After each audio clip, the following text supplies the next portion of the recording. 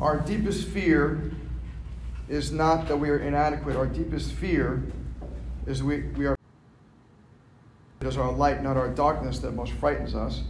We ask ourselves, who am I to be brilliant, gorgeous, talented, and fabulous? Actually, who are you not to be? You're a child of God. Your playing small does not serve the world. There's nothing enlightened by shrinking so that other people won't feel insecure around you. We were born to make manifest the glory of God that's within us. It is not just in some of us, it's in everyone.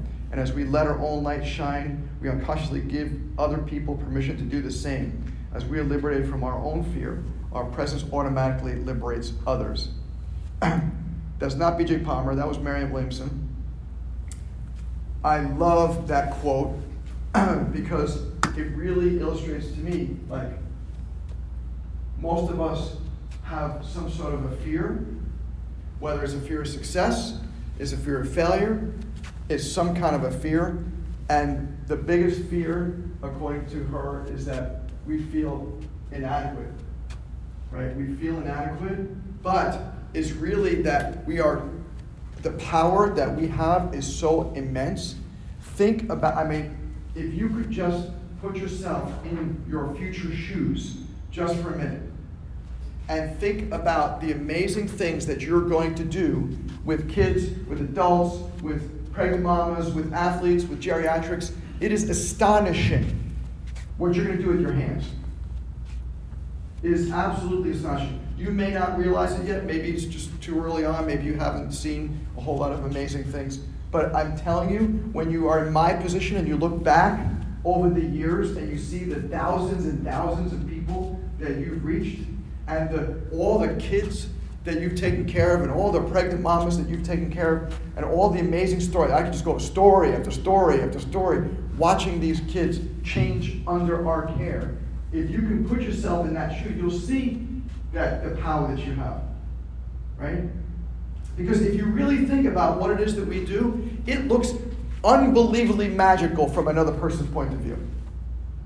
Right? If you really look at that from a mom or a dad's point of view, if you watch a kid who isn't walking and now suddenly in a couple of adjustments, this kid starts walking. You watch a kid who isn't talking and now after several months of adjustments is talking, and he's been 4 years old. He should have been talking 3 years ago. Right? And the kid who wasn't walking is 4 years old and should have been walking 3 years ago. You look at that kind of stuff, and what you do is you're touching kids, on their neck and touching here and there, and now they're doing amazing things. It's like, holy cow, you look like a magician. You really do. Because they can't explain this to themselves. And you can explain, well, the brain and the nervous system have to be connected. If they're disconnected, you're not going to have the best functioning. My goal is to make that child function or make your body function as good as it can. That's what I want to see. That's what I want to do. But here's, to me, the key thing. The thing that we need to talk to our patients more than anything else is the idea of patience. We need to tell them about patience. And I don't mean patience like the patients that you have in clinic. I mean patience like they need to have patience. If they want quick results, it's not going to happen. Especially with kids. Maybe you'll have one back pain. Sometimes you get one adjustment, someone will feel better, and that's nice, right? But when you're talking about kids on the spectrum, when you're talking about kids with ADHD, you're talking about kids with learning disorders, you have a whole different ballgame that you're dealing with. And now, instead of just having to work with a small area where there's a back pain related issue, now you're working with a global brain challenge. So in order to help that global brain challenge, it's going to take time to shift that pattern. And that's what you need to explain to these people, is to your parents that you're dealing with, that we have to shift a pattern. When your little one comes into our practice, that little one has a pattern. One of my favorite patterns, and the easiest pattern for you guys to look at, is posture. Almost 100% of people today, but especially kids who are neurodivergent, who are on the spectrum, ADHD, learning disorders, etc., there's something going on with their posture. And as an example, we had a child on the spectrum, actually two of them came in on Monday. Both of them had the same exact posture, which is almost what I see all the time, which is a high shoulder and a high hip on one side. Now, so they're literally walking like with, not say the left always, but left shoulder, left hip high like this. And you know what that's called? It's called a defensive posture.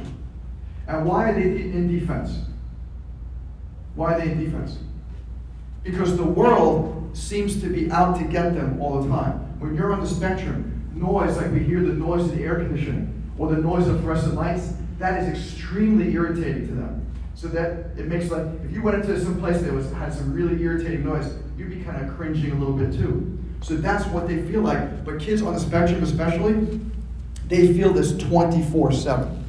All the time. That's why they have trouble sleeping. That's why they have trouble eating. Because you don't, if you're feeling like defensive like this, do you feel like eating? You know, if you're really upset, you don't usually feel like eating if you're frightened about something. So that's what we look at. And what you tell the parents is, in order to help this child, what happens is when they wake up in the morning, this is what happens. Their eyes open and click, their shoulder goes up. Click, their hip goes up. Everything goes back into their posture that they have remembered from the day before. And if you do nothing different, then you will get nothing different. So what we have to do is we have to change what their input is.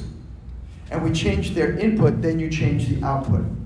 But if you don't change the input, nothing changes. And that's what we have to tell our patients. We have to tell, and this is even if someone with back pain. Someone with back pain comes in yesterday with antalgia like this. And she said, "What's wrong with me?" And I said, "Well, this is the pattern your body's put you in. This is your defensive pattern. Your body thinks this is normal. You wake up and you're like in this kind of pattern." She said, "I've been like this for a couple of weeks." I said, "Yeah, because you're stuck in a pattern. And until you unstuck that pattern, until you teach your body a new pattern, then you'll stay in that pattern. Or a different pattern will overgrow over that pattern and will compensate away from that pattern, but you'll still have that pattern on top of a pattern on top of a pattern. It's like layers of an onion." So we need to illustrate this, that it takes time to change this kind of stuff, and that's all about patience. So when we talk to our patients about patience, we need to explain to them that it's going to take time. This is going to take time to rearrange the way your brain is operating is not a quick fix. And I always tell patients, whether there's a back pain person or it's a child on the spectrum or anything in between, I tell them, if you're looking for a quick fix, you're not in the right place. You're not in the right place. If you want something quick, this is not the answer. Something quick is, you can take an aspirin, you can take Tylenol, that's quick. But that doesn't fix anything. That doesn't change your pattern. All it does is keep you stuck in that pattern for another 6 hours, another 8 hours, another 24 hours. We need to change that pattern. So what is it that we have to give these patients that's more than anything else is the understanding that once you change the pattern, you change the brain. When you change the brain, that's a neuroplastic change. If you change neuroplasticity, now you can change that person's rest of their life. So my job isn't just about how do they feel. You've heard me say this before.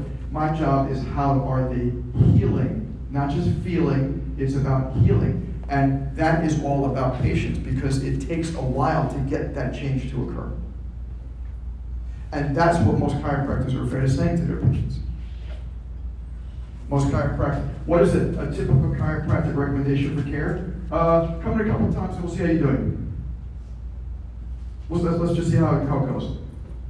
There's no measurement. There's no, numerical quantification of everything. Except for like an Oswentry pain scale. How are you feeling today on a scale of 1 to 10? That's not a measurement. That's not a measurement. To me, measurements are neurological measurements that you measure. Not that they say, right? They say, I feel a 10 out of 10. So you feel a 10 out of 10? Do you know what 10 out of 10 actually means? That means like crippling pain, can't move. But how many patients will say, I'm a 10, this is the worst it's ever been. And they're standing talking to me. Probably isn't really a 10. Now it's a 10 in their book game, maybe, right? But that's how unreliable that is. How are you feeling? But how are you healing is very reliable because I'm measuring it. I'm measuring their posture. I'm measuring their balance. I'm measuring neurological tests. I'm measuring orthopedic tests. I'm measuring posture. I'm measuring all these different things, and these measurements give me numerical numbers, and those numbers now can be translated to say, okay, this is where you were, this is where you are. But that takes time, and that's what we need to tell our patients, is our patients need to understand the value of, just like anything else, like the simplest analogy you can give. If you cut your finger, it's not going to be healed up by tomorrow, right? And you may have a scab by tomorrow, but it's not going to completely heal until the body heals everything and replaces all the things that were cut and injured with all the new things. It takes time. It's just the way it is. So when you read something like this, we are powerful beyond measure because what we do is we use our hands to adjust our patients, but we also use our brains to explain to our patients. Right? So we have the hands, and then we have our head, and then we have our heart, right? The heart space that's behind all this. So we put those three things together, and that's what really makes a great chiropractor, is putting those three things together.